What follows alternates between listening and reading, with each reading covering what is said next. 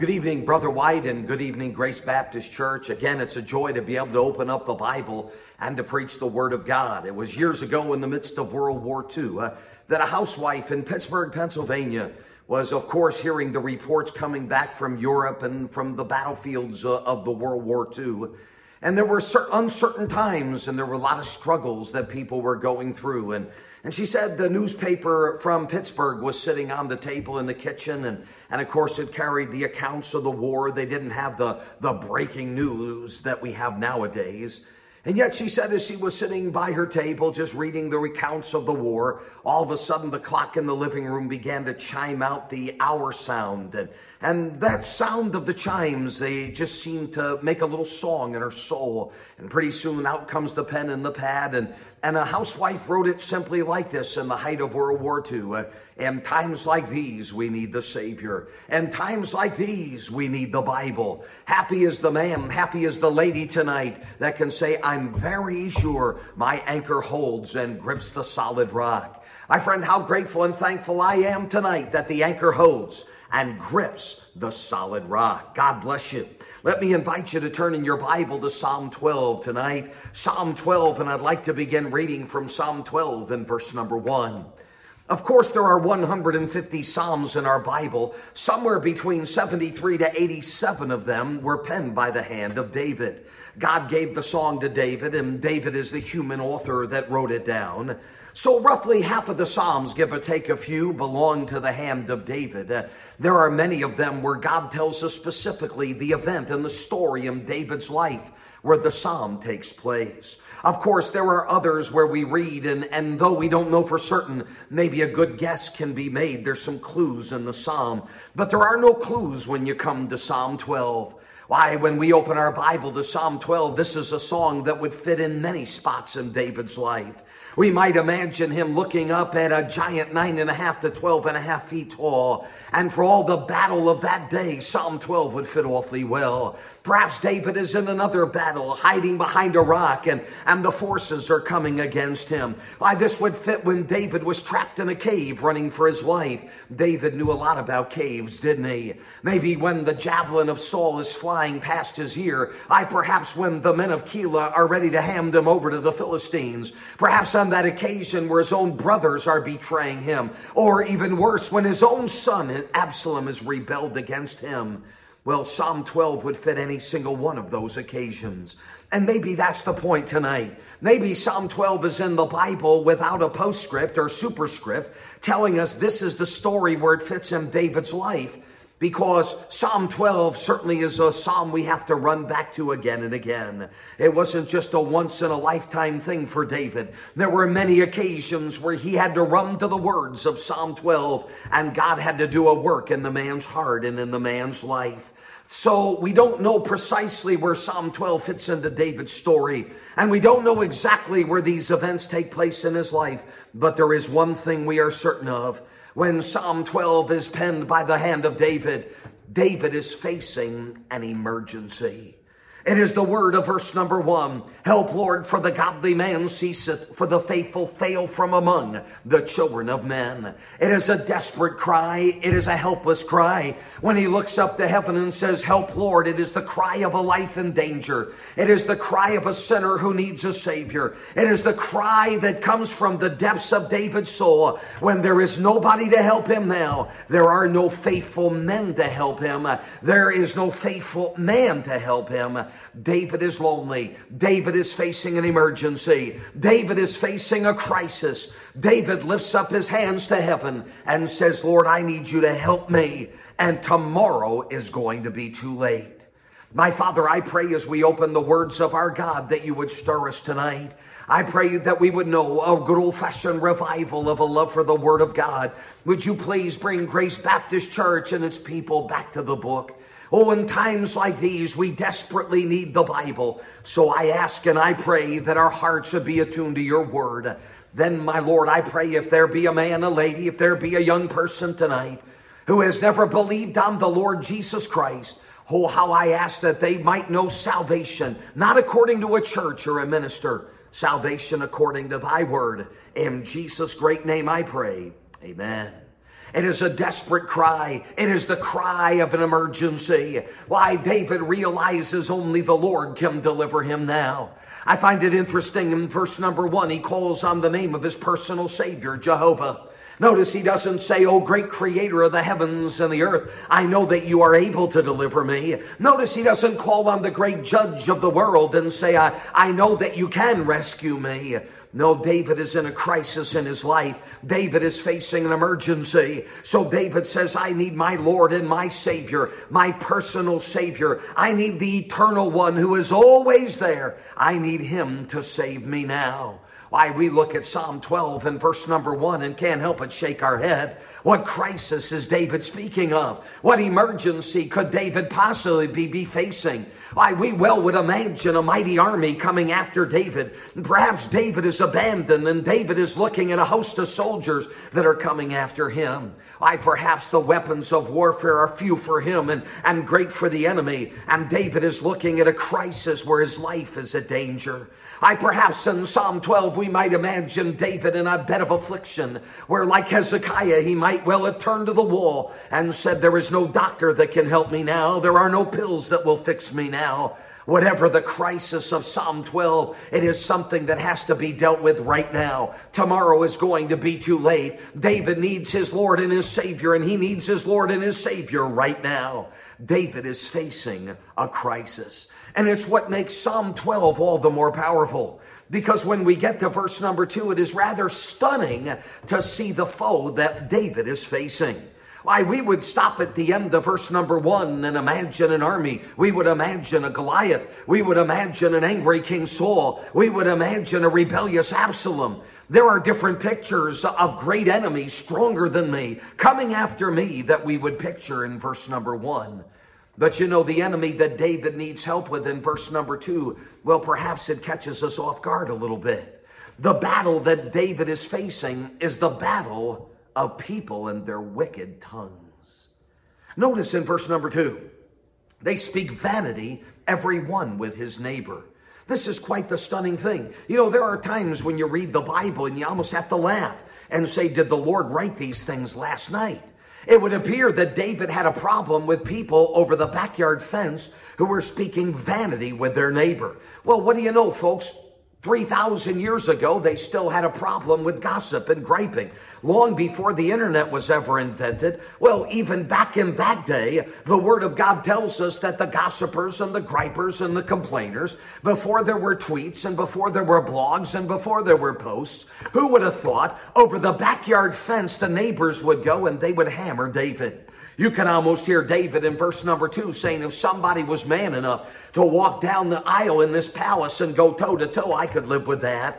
But oh no, David says it's the words that I can't hear. It's the words I can't deal with. It is the gossip. It is the lies. It is the rumor mill over the backyard fence. David says neighbors are speaking to neighbors and they are stabbing me in the back. And it's starting to take effect. And David said, I need help right now. If it wasn't those who speak vanity, notice in verse number 2, there were others who spoke with flattering lips. That's why we might imagine in Psalm 12, David sitting in the palace of the king. Why, if it weren't the people in the kingdom that were speaking against him with their rumor mills, David says there are others, all they do is flatter all the time. And you know, the world is awfully good with its flattery, are they not? And why, whether it's true or no, somebody like David is going to constantly be surrounded by a class of flatterers, of people that are going to say, I will say what David wants to hear in hopes that is going to advance my kingdom and my prospects. And David, a man like David, a man's man like David, could say enough is enough. I am tired of the phoniness. I am tired of the flattery. You cannot trust a word they say. Here is David saying, Lord, I've got a headache this big and my blood pressure's rising through the roof. And if it's not the gossipers over the backyard fence stabbing me in the back, I am surrounded every day by flatterers. And all they do is tell me what they think I want to hear. If that weren't enough, how about the end of verse number 2? There were those who spoke, it says, with a double heart. We used to call that in our day speaking with a forked tongue. And David's day, I guess it was speaking with a forked heart. With a heart and a heart, a double heart do they speak. Well, somebody like King David would certainly know that, because it would appear that not only did they have the social media crowd in David's day, and not only did they have the phony flattery crowd in David's day, but what do you know? It appears that they had the politician class in David's day. Those who speak with a double heart. Those who will say one thing here and one thing there. Those who, when they are in Surrey, will say one thing. When they are in Ottawa, they will say something different.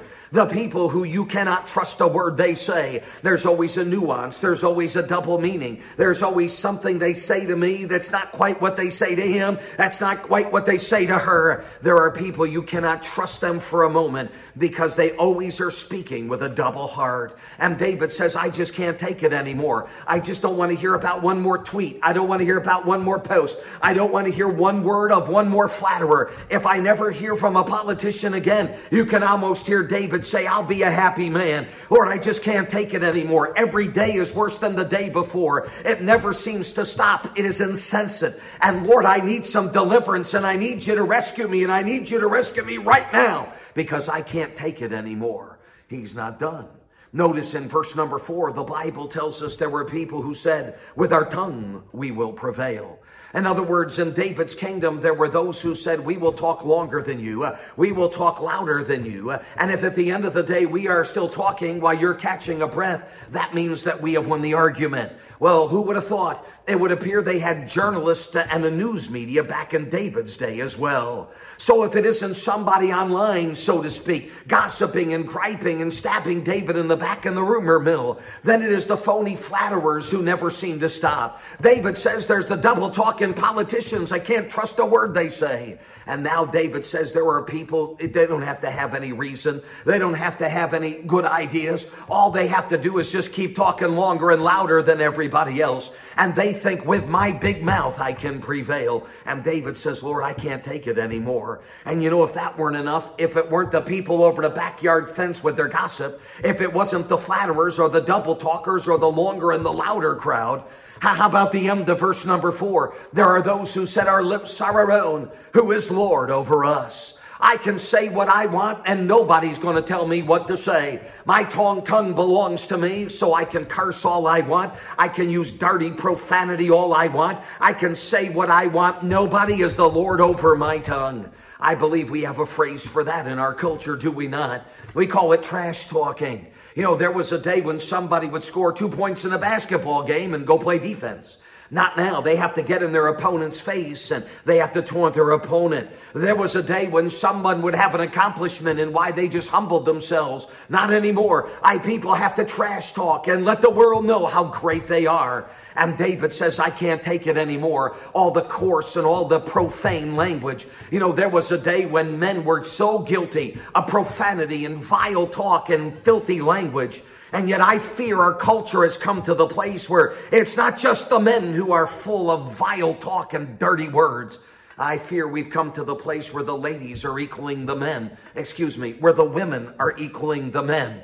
A gentleman doesn't use that kind of language, nor does a lady. But there are some females and some males who are so coarse and so vulgar. They don't care who may hear. They don't care who may be listening. They don't care who their big mouths may affect. They use profanity and coarse and dirty language. They blaspheme the name of God and they just don't care. And David says, Lord, I can't take it anymore. I have had it up to here with the profanity. I've had it up to here with the vile talk. I've had it up to here with the trash talk. I can't take the news media. I can't take the tweets and the posts and the blogs. I don't want to hear from the flatterers, and I just don't want to hear one more double talking politician tell me what they're going to do. David said, Lord, I just can't take it. I need you to help me. I need you to help me right now. If I don't get deliverance from heaven right now, I'm just not going to make it. You know, there was something David had confidence in. There was no question and there was no doubt. He knew that one day God would take care of wicked tongues. In verse number 3, please notice the future tenses. The Lord shall cut off all flattering lips and the tongue that speaketh proud things. Verse number 5, for the oppression of the poor, for the sighing of the needy. Now will I arise, saith the Lord. I will set him in safety. from him that puffeth at him. David, in his faith and in his confidence in God, he never had a question. He knew that one day the liars would have an appointment with the wrath of God, that gossipers will one day have an appointment with the wrath of God, that flatterers and double talkers and loud talkers and dirty talkers will one day have an appointment with the judgment of God. But the problem in Psalm 12 is David can't wait for one day. He said, Lord, I'm having a heart attack now. I can't take it now. I need some deliverance now. I've had it with the talk of the world now. Lord, right here and right now, I need you to help me. So while David has complete confidence that one day his God will get his right, David says, I cannot wait for one day. And so in Psalm 12, with David saying, Lord, help me. Lord, deliver me. Lord, rescue me from the talk of the world. What do you know? God answers his prayer. You can almost see David get off the palace now and make his way to a side corridor, and perhaps he goes down that hallway where there's a private office. David unlocks the door, steps inside, locks it behind him, and now David sits at a desk, and what do you suppose he's going to do? He's going to scroll out a copy of the Word of God, because when you and I are surrounded by gossipers, and you and I are surrounded by the double talkers, and you and I can't take any more of the flattery, and we can't take any more of the phoniness and the dirtiness and the vile talk of this world, there is only one place to go. Verse number 6, the words of the Lord. What a beautiful thing. You know, we preachers love Psalm 12. It's one of our favorite texts in the Bible. We love to come to Psalm 12 and get to verse number 6, because Psalm 12, 6 and 7 are two mighty verses that exalt the great word of God. We love these verses. But you know, the problem, if I could use that word, is that when we go to Psalm 12, sometimes we're so quick to get to verse 6 that we forget to set it up with verses 1 to 5. And yet in the day in which you and I live, it makes it all the more powerful, does it not? Because here is David saying, I need some help from the words of the world. I need to be delivered from the language of the world. I need to be rescued from all the talk and all that goes on. And so with the world that talks and talks and talks all the more, suddenly David slips into an office and opens up the Bible, and he finds the antidote to the words of the world. David says, give me the words of the Lord. They work every time. So, Mr. David, help us out here 3,000 years later, when you're facing a crisis of language and you can't take it anymore. How is it that the Word of God works in your life? Can I give you some reasons why? Would you notice, number one, David knows that, and this is going to sound a little funny, however, the English professor at Bible College will back me up on this one. The Bible is God's words. The Bible is God's words. Notice in verse number 6, the plural, the words of the Lord. Not just the idea of the Lord, not the concept of the Lord, not the philosophy of the Lord, not the wisdom of the Lord. And in this case, it doesn't even say the word of the Lord. You see, the liberal seminary professor will come to somebody like Pastor White and say, no, Brother White, there really isn't much of a difference between what you believe and what I believe, and why we both believe, do we not, that the Bible contains the Word of God. Well, that's not what Psalm 12:6 says. It is not saying that somewhere in this big book you will find a message of God. Somewhere in this great book you will find a few words that belong to God. No, sir. But every single one of the words of the Bible are the words of Almighty God. From the first in the beginning of Genesis chapter 1, right down to the final amen of Revelation chapter 22. This book is not simply the wisdom of God. This book is not simply the idea of God. This book is the word of God, but even more so, every single one of the words in the Bible are the words of God. What a mighty book is the Bible. No wonder it fixes the problem. No wonder when David says, I'm tired of the words of the people in the backyard fence. I am tired of the words of the flatterer. I am tired of the words of the double talkers. I am tired of the words of the louder and longer people. I am tired of the words of the vile trash talkers. David says, every time I open the Bible, it's like taking a spiritual shower. Why, he said, I open up this book, and no matter where you open this book, you are immersed immediately in the mighty words of God. The Bible is God's words. But notice right along with that, number two, the Bible belongs to God. In verse number 6, these are the words of the Lord. Thank you. But instantly the Bible tells us who owns the copyright to the Word of God.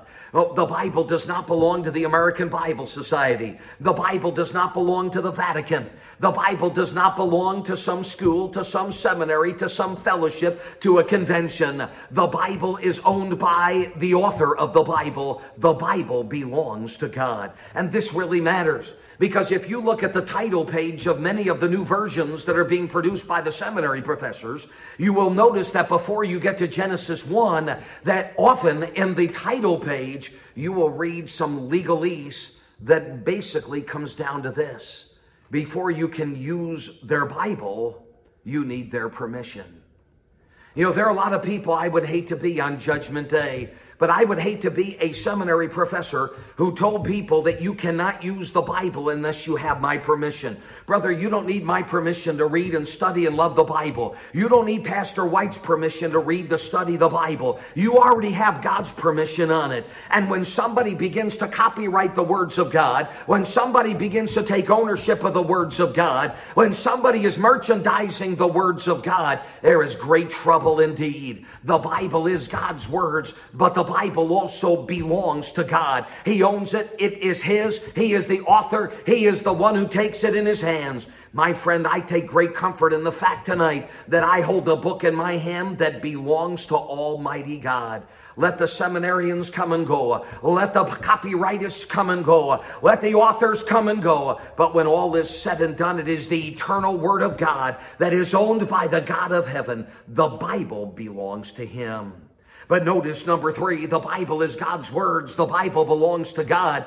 But number 3, the Bible is pure. The words of the Lord are pure words, genuine words, clean words. 90 different times in the New Testament, we are reminded that the Bible is pure. How pure is the Bible? Well, the Bible says in verse 6, has been purified 7 times.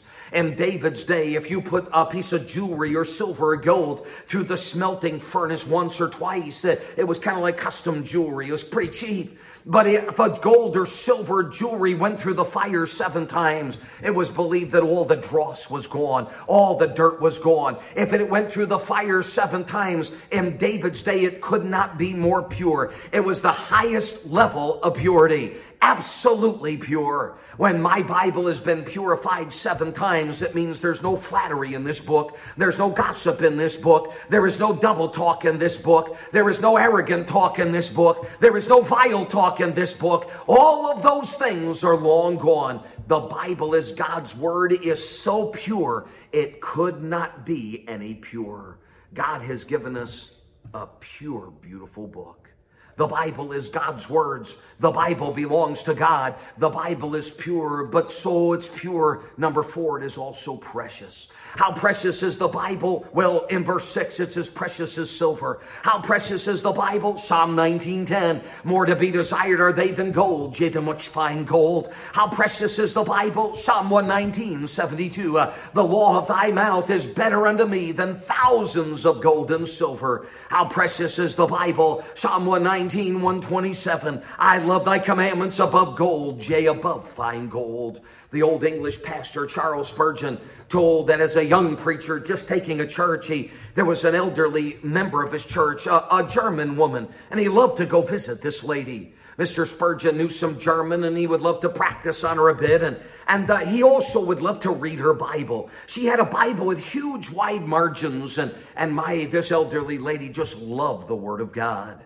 Mr. Spurgeon noted that when he went to visit this lady as a young pastor, that he would open her Bible and read it for a bit. And he noticed that in the flyleaf, she would write the word precious, precious, precious. When she read a verse that was precious to her, she'd make that note. When she'd read a story that was precious to her, she'd make the note.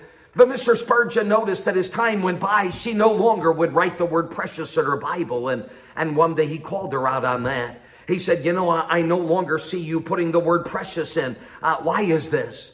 And the elderly lady smiled and said, well, Pastor, the longer I'm saved and the older I get, the more I realize it is all precious. Precious, precious, precious words of God. I mean, it all gets better and better every day. It's really a stunning book, isn't it? There may be books in our library that we read once, maybe some we read twice, maybe one might be good enough to read 3 times. But for many of us who've been saved for a long time, there are parts of the Bible we've read hundreds and hundreds of times, maybe even thousands of times. The Bible's been read through again and again and again. There are not many books on the shelf that I'll wear out, but this is one that I need to get a new one every few years. Because we use the Bible, we love the Bible, we study the Bible. And yet for all the times we read through the Bible, there's always something new tomorrow. For all the times we open the scriptures and hear it preached, there's always something brand new tomorrow for us. That's why the Bible is so precious. And the longer we're saved, the more precious it becomes. My friend, have we lost our heart for the Bible? I wonder if there's somebody tonight who'd say, I just need a revival of first love for the Word of God. When I first got saved, I loved the Bible and I dove into the Bible and I couldn't get enough of the Bible. But as time goes by, for some Christian people, I'm afraid the Bible becomes less precious. The Bible is taken for granted. Folks, we talk about revival and we sing about revival. Yet what we desperately need is a revival of a love for the Word of God. A revival that brings us back to the Bible. A revival that says when the Word of God is read, it breaks my heart. A revival where our attention and our love is back on the Word of God. The Bible is God's words. The Bible belongs to God. The Bible is pure. The Bible is precious. But I love this. The Bible is tested. Notice it is as silver tried in a furnace of earth. There were different sized smelting furnaces in David's day, but the largest was the furnace of earth. There was a furnace of earth that Hananiah, Mishael, and Azariah were tossed into. It was a furnace of earth. Well, it was the hottest coals. The highest smoke would rise from a furnace of earth. In other words, when it comes to the Bible, Satan's hottest coals, they have been tossed against this book. The greatest fiery attack from Satan and his forces have been launched for 2,000 years against the Word of God. My friend, think of all the assaults against the Bible. In our culture, the Bible is attacked in the education system. The Bible is attacked in the entertainment system. The Bible is seemingly attacked in the political system. On every side, the Word of God is assaulted. The Word of God is mocked. The Word of God is taunted. And yet for all the attacks against the Word of God for 2,000 years, wouldn't you think by now the only place you'd ever find a Bible would be in the basement of a museum? And yet for all the assaults against the Word of God, why, we can look back in the last century of human history. You and I know that the Pol Pots and the Castros and the Mao Zedongs and the Adolf Hitlers and the Joseph Stalins, there were different ideologies perhaps that they all had. But not just interesting, more than interesting, is the fact that every one of them rose to power and they launched an assault against the Bible. The Bible is not welcomed in a totalitarian regime. The Bible cannot be taught to children in a totalitarian regime. The Bible is despised. The Bible is the enemy. The Bible is hated. And for any political differences those men may have had, the one strand that would tie them all together, the Bible was disallowed in the land. For all the assaults and all the attacks and all the hatred for the Word of God, how have these assaults been working out for Satan? Well, 2 years ago, a lady did a study of the best-selling book of the past 50 years. And the list is quite interesting. And of course, it had to be a top 10. Number 10 on the list was The Diary of Anne Frank. Number 8, for example, was Gone with the Wind, the 6th best-selling book of the last 50 years, The Da Vinci Code. Number 4 on the list, The Lord of the Rings. Number 3, the works of Harry Potter. Number 2, and this was a little surprising until I remembered how many universities and colleges we have in the United States. The number 2 best-selling book of the last 50 years, The Little Red Book of Chairman Mao. But here's the thing. You take the best-selling books of the last 50 years, start at number 10, add up the sales of number 10, number 9, number 8, 7, 6, 5, 4, 3, and 2. Add them all up, multiply that number by 3, and you're right about it, the number of the number 1 best-selling book of the last 50 years. And of course, that would be the Bible. Might I say, Brother White, that for every Bible that has been sold, there is no telling. There could be 10, there could be 100 Bibles that have been distributed for free. For every Bible that is sold nowadays, why, I've been out in the jungles of Papua New Guinea and people are walking around with a phone in their hand reading the Bible. Who knows how many Bibles for free? Yet the best-selling book over the last 50 years equals almost the number of 2 through 10 times 3. You just can't put away the Word of God. Of course, course you can't. The modern liberal seminary professor says it's up to us to preserve God's words. God says, oh, no, I'll take care of this. I'll make sure that for all the attacks against the Bible, for all the assaults against the Bible, for all of Satan's war against the Word of God, this book comes through shining and purified like never before, because the Bible is God's words, because the Bible belongs to God, because the Bible is pure and precious and tested. But notice in verse number 7, the Bible is protected. God said, the Bible says, thou shalt keep them. In other words, it is the responsibility of God to set a fence around the Bible, to watch over, to retain, and protect His Word. Right along with protecting the Bible in verse number 7 is the preservation of the Bible. Thou shalt not only keep or protect your Word, thou shalt preserve them from this generation forever. Thank you, but the Lord doesn't need the American Bible Society. He doesn't need a professor in a seminary. He doesn't need a Bible school. He doesn't need you and me to preserve His words. The Bible tells us God will preserve His words. And notice it was from David's generation forever and forever and forever, which means as long as you and I are alive, God has His preserved word. Thank the Lord for the mighty preserved words of God. Oh, I know the modern seminary professor laughs. I know the modern scholars laugh. I recognize that's why there's a new paraphrase. There's a new version coming down the pike every other day, it seems. I recognize that a lot of ministers make a lot of money criticizing and condemning the Bible. But you know, for all the assaults and all the attacks, I know that I have the words of the Lord like David did, because it's not the job of a company, it is not the job of a school, it is not the job of a religious organization to guard and preserve the Bible. The Bible tells us God is going to protect this book, that God is going to preserve this book. The Bible is God's words. The Bible belongs to God. The Bible is pure. The Bible is precious. The Bible is tested. The Bible is protected, and the Bible is preserved. So in verse number 8, David could say, I know the wicked walk on every side when the vilest of men are exalted. David says, I know my pagan world hates the Bible. I know by the words of their mouth, they are issuing the abundance of their heart. I know they speak the way they do because their hearts are the way they are. I know the gossipers gossip because they have a dirty heart. Flatterers flatter because they have a proudful heart. I know that the politicians lie because they have a lying heart. I know that the media is louder and longer because they have an arrogant heart. He said, I understand that the trash talkers speak trash because they have a heart full of trash. David says, I know that when the wicked walk on every side and vilest men are exalted, I know I'm going to be looking to heaven and saying, Lord, help me. Lord, spare me. Lord, rescue me. And David says, I don't need more psychology. I don't need more of men's wisdom. I don't need more of the ideas of the ministers. But he said, what I do need to do is just run into my office, lock the door, scroll out the Bible, because it is the words of the Lord that get it done. My friend, how are we doing with our Bible tonight?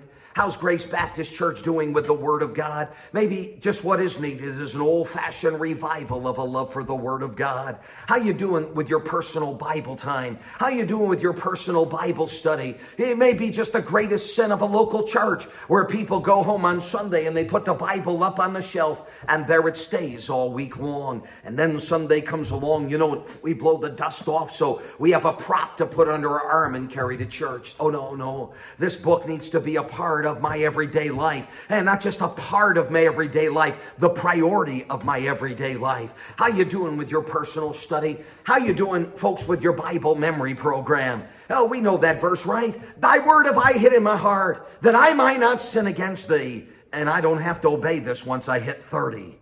You know, sometimes I think we feel that way. Well, my mind's not as sharp as it would be. Well, one of the best things you can do to sharpen your mind is to memorize. And there's nothing better to memorize than the Word of God. A good Bible memory program beats one a day. A good Bible memory program will sharpen your mind. That's a bad excuse. Well, you know, when I was a kid, I learned a lot of Bible. Well, there's still more to learn. I learned Bible every day growing up in a good Christian family. Learned Bible every day from a good Sunday school class. Learned Bible every day from a good Bible preacher. Been memorizing the Bible every day, almost all my life, my conscious life since I knew how to do it. For years, daily, every day. And there's still a whole lot more Bible. Takes 26 years I learned to memorize the New Testament. And boy, that's not even half. That's just the smaller part of the Bible. I mean, a lifetime to hide God's word in your heart, and there'll be plenty left for us to do in heaven. How you doing with your Bible memory? Maybe some Bible memory programs need some dust blown off of them. How you doing, Dad, with a family altar, where a dad sits down with the Bible and says to his children, his wife, it's good that we go to a church where our pastor loves the Bible. It's a good thing that we have a Sunday school teachers and youth preachers that love the Bible, and they work with our young people. But my children need to hear the Bible from their daddy as well. How you doing with the Word of God, with your family altar? How you doing just loving the Bible, meditating on the Bible? What a great Bible word. In our culture, the word meditate kind of means to empty your mind. Where I live in the state of Arizona, there's a city called Sedona. And it's famous for the elitist crowd, the Hollywood types. They love to climb a cliff in Sedona, and there they hum and hold crystals, and they kind of empty their mind. And to us, the word meditate means empty your mind. Down on this side of the border, could I tell you, it doesn't take very long for some people. But in the Bible, the word meditate does not mean empty your mind. It means fill your mind with the Word of God.